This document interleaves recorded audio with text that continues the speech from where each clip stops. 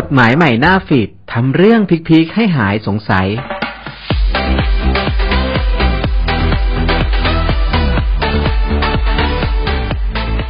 สวัสดีท่านผู้ฟังCLJ Podcast ครับในตอนที่ผ่านมารายการกฎหมายใหม่หน้าฟีดได้เปิดวาร์ปทำความรู้จักกับพรบคุ้มครองข้อมูลส่วนบุคคลในส่วนที่เกี่ยวข้องกับข้อควรรู้พื้นฐานเกี่ยวกับพรบดังกล่าวไปแล้วนะครับซึ่งตอนที่2นี้นะครับท่านวรวงศ์อัชราวงศ์ชัยผู้พิพากษาศาลชั้นต้นประจำสำนักประธานศาลฎีกาท่านจะมาพูดในประเด็นที่เกี่ยวข้องกับฐานความผิดรวมถึงประเด็นอื่นๆที่น่าสนใจเพิ่มเติมให้พวกเราได้รับฟังกันอีกครั้งครับครับสวัสดีครับเรามาต่อกันที่พาร์ท 2ของพระราชบัญญัติคุ้มครองข้อมูลส่วนบุคคลที่ทุกคนควรรู้นะครับ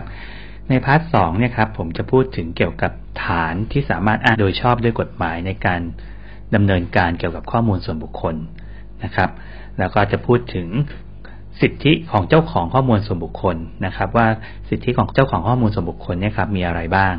นะครับแล้วหลังจากนั้นเนี่ยครับเราก็จะพูดถึงประเด็นที่เกี่ยวกับบทลงโทษนะครับหรือว่าช่องทางในการร้องเรียนกรณีที่เจ้าของข้อมูลส่วนบุคคลเนี่ยครับถูกละเมิดนะครับเรามาที่ประเด็นแรกนะครับประเด็นแรกที่เกี่ยวกับฐานในการประมวลผลเนี่ยครับหรือว่า lawful basis ฐานในการประมวลผลโดยหลักจะอยู่ในมาตรา24นะครับ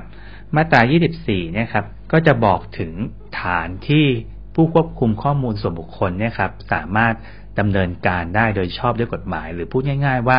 ถ้าดำเนินการโดยอ้างฐานอย่างนี้เนี่ยจะไม่ถือว่าละเมิดข้อมูลส่วนบุคคลนะครับซึ่งมีอยู่7ฐานนะครับฐานแรกก็คือฐานเกี่ยวกับเรื่องสัญญานะครับฐานสัญญานะครับฐานสัญญาเนี่ยมันหมายความว่าเราจะดำเนินการเกี่ยวกับข้อมูลส่วนบุคคลซึ่งหมายถึงการใช้รวบรวมเปิดเผยนะครับหรือว่าการเก็บข้อมูลส่วนบุคคลเนี่ยครับสามารถกระทำได้หากมีสัญญาระหว่างคู่ความ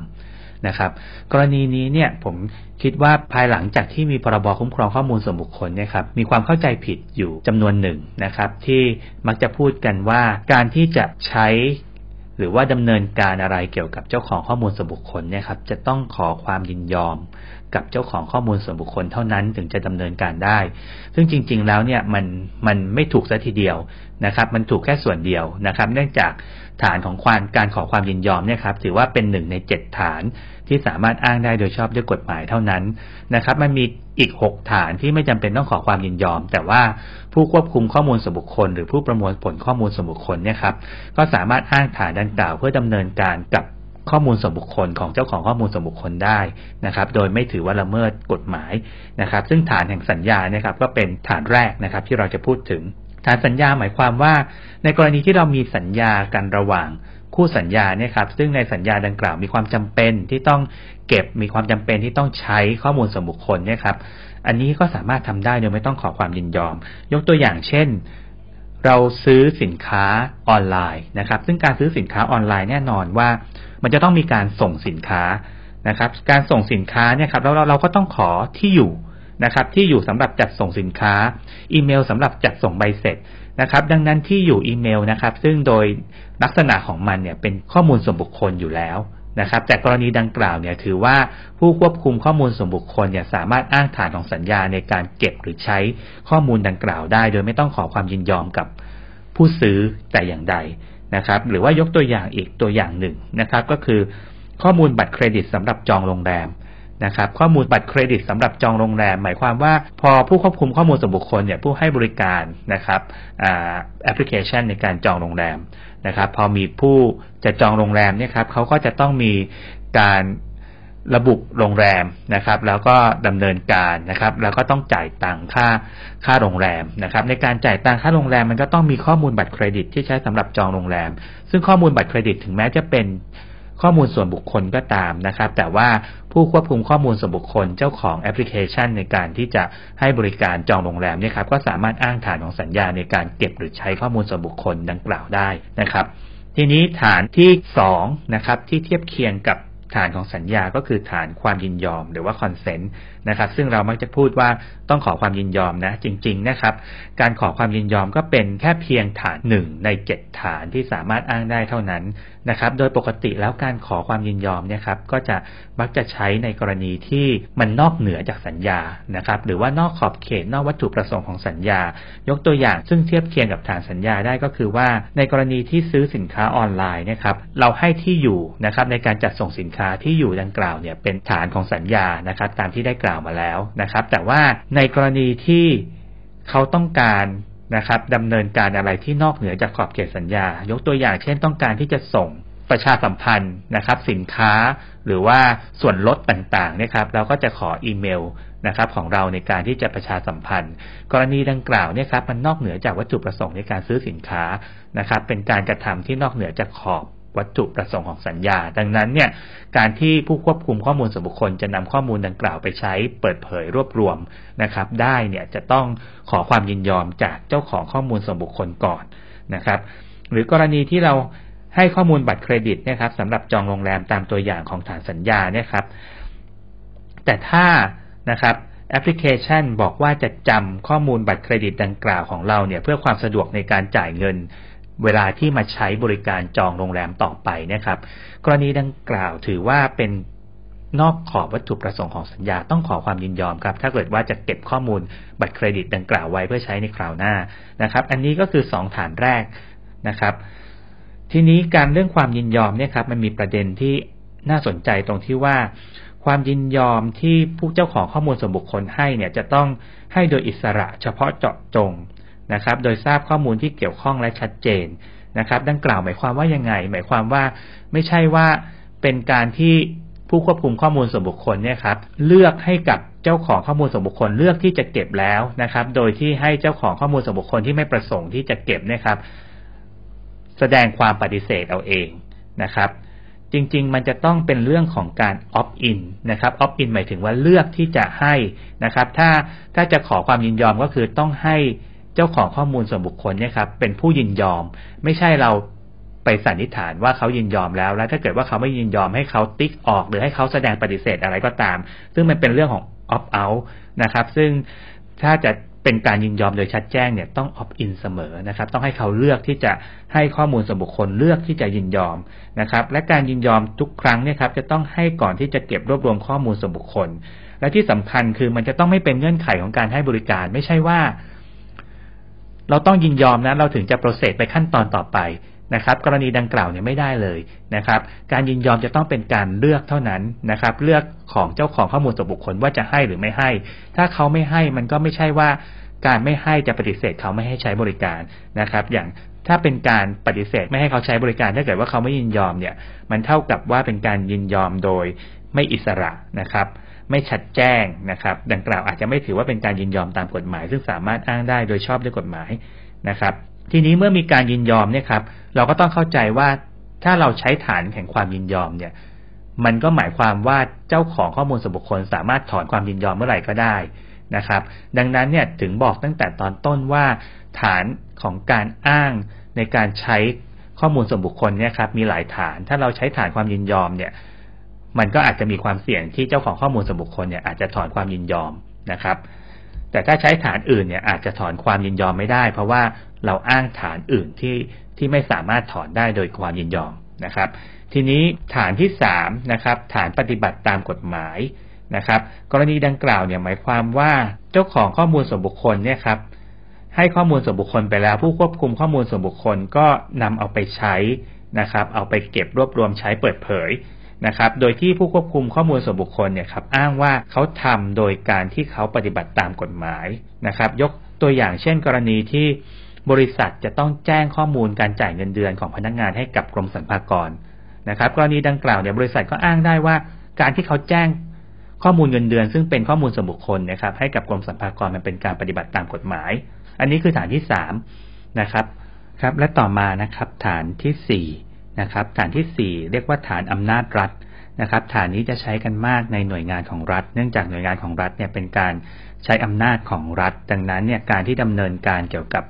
ข้อมูลส่วนบุคคลภายใต้วัตถุประสงค์ภายใต้พันธกิจของ หน่วยงานของรัฐดังกล่าวเนี่ยครับก็สามารถอ้างฐานนี้ได้ยกตัวอย่างเช่น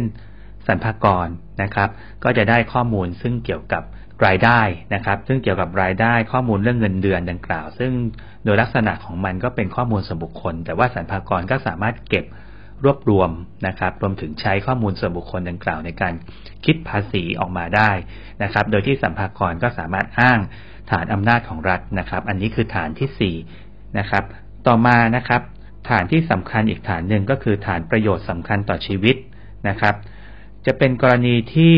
ข้อมูลส่วนบุคคลนะครับอาจจะตกอยู่ในสถานการณ์ที่อาจจะต้องมีการเปิดเผยนะครับมีการใช้ข้อมูลส่วนบุคคลดังกล่าวทั้งนี้เนี่ยครับก็เพื่อที่จะรักษานะครับรักษาชีวิตรักษาความปลอดภัยของตัวบุคคลนั้นๆซึ่งเป็นเจ้าของข้อมูลเองนะครับยกตัวอย่างเช่นข้อมูลสิทธิการรักษาพยาบาลนะครับกรณีดังกล่าวเนี่ยก็สามารถเก็บได้หรือว่าถ้าเป็นกรณีที่ใกล้ตัวหน่อยเนี่ยครับอย่างกรณีที่เก็บข้อมูลส่วนบุคคลซึ่งเกี่ยวกับผู้ที่เดินทางไปต่างประเทศนะครับผู้ที่มีอุณหภูมิสูงนะครับในช่วงระหว่างสถานการณ์การแพร่ระบาดของเชื้อไวรัสเนี่ยครับก็สามารถอ้างฐานนี้ได้เช่นเดียวกันนะครับเพราะว่าเป็นฐานที่เกี่ยวกับความปลอดภัยสาธารณสุขนะครับหรือว่าเรื่องที่กระทบต่อชีวิตร่างกายนะครับโดยปกติเนี่ยครับเราจะอ้างฐานประโยชน์สำคัญต่อชีวิตเนี่ยได้ค่อนข้างจำกัดนะครับเนื่องจากว่าถ้าเกิดสามารถที่จะยินยอมได้แล้วเนี่ยเราก็จะต้องไปอ้างฐานยินยอมแทนนะครับแต่ว่ากรณีดังกล่าวมันหมายถึงว่าเราไม่สามารถที่จะขอความยินยอมได้ไม่ว่าจะโดยลักษณะหรือว่าโดยการที่เจ้าของข้อมูลส่วนบุคคลไม่อยู่ในฐานะที่จะให้ความยินยอมได้นะครับเราถึงจะอ้างฐานประโยชน์สำคัญต่อชีวิตนะครับ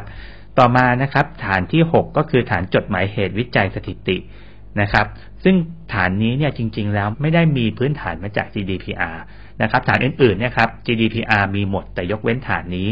นะครับซึ่งฐานนี้เนี่ยเป็นเรื่องเกี่ยวกับการที่ผู้ควบคุมข้อมูลส่วนบุคคลเนี่ยจะเก็บข้อมูลส่วนบุคคลเนี่ยเพื่อ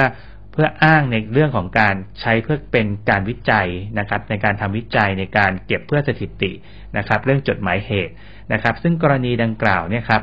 ถึงแม้เราจะอ้างได้ก็ตามนะครับแต่ว่าการดำเนินการเก็บรวบรวมใช้หรือเปิดเผยข้อมูลดังกล่าวโดยอ้างฐานนี้เนี่ยจะต้องเป็นไปตามมาตรฐานการวิจัยหรือมาตรฐานวิชาชีพด้วย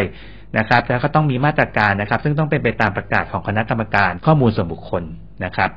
ทีนี้ฐานสุดท้ายเนี่ยครับฐานสุดท้ายเนี่ยเรียกว่าฐานผลประโยชน์โดยชอบด้วยกฎหมาย legitimate interest นะครับฐานอันนี้เนี่ยเป็นฐานที่ถ้าเราไม่รู้ว่าเราจะใช้ฐานไหนนะครับโดยปกติเราก็จะใช้ฐานนี้เนี่ยเป็นการที่จะอ้างว่าไอ้สิ่งที่เราเก็บเนี่ยมันเป็นประโยชน์โดยชอบด้วยกฎหมายนะครับมันอยู่ในกรณีที่เราไม่สามารถอ้างฐานสัญญาได้ไม่สามารถอ้างขอความยินยอมได้นะครับเราไม่สามารถอ้างฐานปฏิบัติตามกฎหมายนะครับไม่สามารถอ้างฐานที่เกี่ยวกับอำนาจรัฐได้นะครับแต่เรามีความจำเป็นต้องเก็บข้อมูลส่วนบุคคลเพื่อประโยชน์อันชอบด้วยกฎหมายของเรานะครับยกตัวอย่างเช่นกรณีการติดตั้งกล้องวงจรปิดนะครับการติดตั้งกล้องวงจรปิดเนี่ยมันเป็นไปเพื่อประโยชน์ในเรื่องความปลอดภัยนะครับเราจะเห็นว่าโดยลักษณะของมันเราไม่สามารถไปขอความยินยอมเจ้าของข้อมูลส่วนบุคคลได้นะครับในกรณีดังกล่าวเนี่ยเราก็เลยต้องอ้างฐานผลประโยชน์โดยชอบด้วยกฎหมายเพื่อเก็บข้อมูลส่วนบุคคลนะครับหรือว่าข้อมูลการทำงานของลูกจ้างนะครับการถ่ายภาพกิจกรรมเวลาที่เราจัดสัมมนาจัดอะไรเราก็จะมีการถ่ายภาพนะครับเพื่อเก็บเป็นข้อมูลนะครับว่าเป็นผลงานว่าเราได้มีการจัดสัมมนาดังกล่าวนะครับกรณีดังกล่าวเราก็ต้องอ้างฐานนี้แหละครับฐานผลประโยชน์โดยชอบด้วยกฎหมายนะครับเนื่องจากเราก็คงไม่สามารถที่จะไปขอความยินยอมของบุคคลที่อยู่ในภาพได้ทั้งหมดนะครับแต่กรณีดังกล่าวเนี่ยเราอ้างฐานผลประโยชน์โดยชอบด้วยกฎหมายได้ก็จริงแต่ว่าฐานนี้ต้องใช้ให้เท่าที่จำเป็นเท่านั้นนะครับโดยเราต้องคำนึงถึงความเสี่ยงด้วยนะครับความเสี่ยงความคาดหมายของเจ้าของข้อมูลนะครับแล้วก็มาตรการในการคุ้มครองนะครับยกตัวอย่างเช่นถ้าเราจะใช้กล้องวงจรปิดในการที่จะบันทึกภาพของบุคคลต่างๆเนี่ยครับเราก็ต้องคำนึงถึงด้วยว่ามันกระทบสิทธิของเจ้าของข้อมูลส่วนบุคคลมากน้อยแค่ไหนนะครับถ้าเราติดในห้องโถงกลางนะครับที่มีคนผ่านไปผ่านมานะครับตรงนี้เราอาจจะอ้างฐานประโยชน์โดยชอบด้วยกฎหมายเพื่อเก็บข้อมูลส่วนบุคคลได้นะครับแต่ถ้าเราไปติดในห้องน้ำติดหน้าห้องน้ำอย่างนี้นะครับสิทธิของเจ้าของข้อมูลส่วนบุคคลเนี่ยก็อาจจะมากกว่านะครับมากกว่าสิทธิที่เราสามารถอ้างว่าเราจะเก็บเพื่อประโยชน์โดยชอบด้วยกฎหมายนะครับดังนั้นเนี่ยการอ้างฐานนี้มันต้องได้หลักของความเป็นสัดส่วนด้วยนะครับเราต้องคำนึงถึงทั้ง ประโยชน์ของเจ้าของข้อมูลส่วนบุคคลและประโยชน์ของเรานะครับถ้าประโยชน์ของเราเนี่ยเมื่อคำนึงแล้วเนี่ยอาจจะมากกว่าประโยชน์ของเจ้าของข้อมูลส่วนบุคคลเราก็อาจจะอ้างฐานนี้ได้แต่ถ้าประโยชน์ของเราที่จะอ้างโดยชอบด้วยกฎหมายเนี่ยครับ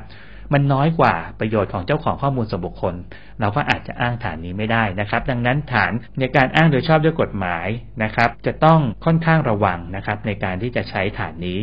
นะครับทีนี้ในส่วนสุดท้ายนะครับที่ผมคิดว่าเราควรที่จะคำนึงถึงก็คือเรื่องสิทธิของเจ้าของข้อมูลส่วนบุคคลนะครับว่าเจ้าของข้อมูลส่วนบุคคลเนี่ยครับเขาควรมีสิทธิ์อะไรบ้างนะครับสิทธิ์ต่างๆของเขาที่ได้รับรองตามกฎหมายนะครับก็อย่างเช่นสิทธิ์ในการรับแจ้งนะครับรับแจ้งว่าข้อมูลส่วนบุคคลของเขาเนี่ยถูกเก็บนะถูกเปิดเผยนะครับทุกขั้นตอนเขาควรที่ได้รับแจ้งนะครับสิทธิในการเข้าถึงข้อมูลส่วนบุคคลของเขานะครับสิทธิในการแก้ไขนะครับกรณีที่เห็นว่าข้อมูลส่วนบุคคลที่ผู้ควบคุมข้อมูลส่วนบุคคลหรือผู้ประมวลผลข้อมูลส่วนบุคคลเก็บไปใช้เนี่ยครับมันไม่ถูกต้องเขาก็มีสิทธิ์ในการที่จะให้ผู้ควบคุมข้อมูลส่วนบุคคลเนี่ยแก้ไขให้มันถูกต้องนะครับสิทธิในการลบนะครับเขาอาจจะขอให้ลบข้อมูลส่วนบุคคลของเขาก็ได้ถ้ามันไม่จำเป็นหรือว่ามันนอกเหนือวัตถุประสงค์หรือว่ามันไม่มีความจำเป็นอีกต่อไปที่ต้องเก็บนะครับสิทธิในการคัดค้านด้วยนะครับว่าเขาสามารถที่จะคัดค้านการเก็บการเปิดเผยข้อมูลส่วนบุคคลนะครับและรวมถึงสิทธิในการย้ายข้อมูลส่วนบุคคลจากผู้ควบคุมข้อมูลส่วนบุคคลหนึ่งไปที่ผู้ควบคุมข้อมูลส่วนบุคคลอีกกลุ่มหนึ่งอีกคนหนึ่งนะครับและสุดท้ายคือสิทธิในการจำกัดการประมวลผลข้อมูลส่วนบุคคลว่าเราอาจจะเลือกให้ประมวลผลข้อมูลส่วนบุคคลได้เพียงแค่บางประเภทเท่านั้นบางชนิดของข้อมูลส่วนบุคคลของเรา